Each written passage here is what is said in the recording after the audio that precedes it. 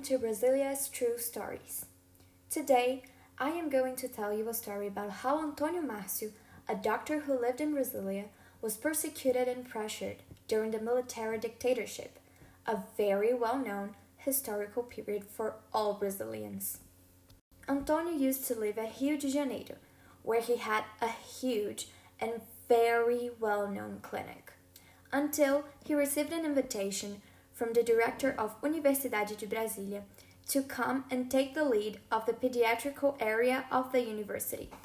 After he came to Brasília to take his position on his job, he had a lot of opportunities and he was achieving all his career goals. His life was great in here. Well, great until the military dictatorship got place, because when it started, Antônio got chased by a Navy official.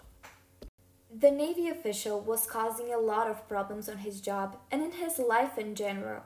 He was pressuring him and made decisions without Antônio's consent that would affect his salary and take him out of his work position, chief of the pediatric department of the university.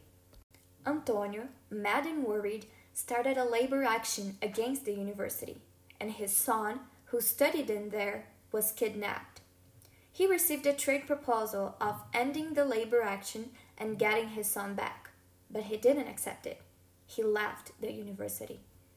His son was released from the kidnappers, but then, this time, he was arrested, tortured, and released only 50 days later.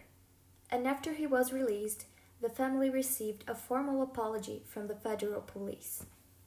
Antônio was really stressed. He wanted to move back to Rio with his family, but some things happened that stopped him from doing this.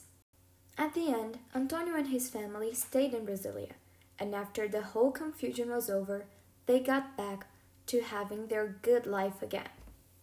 And that was today's Brazilia's True Stories.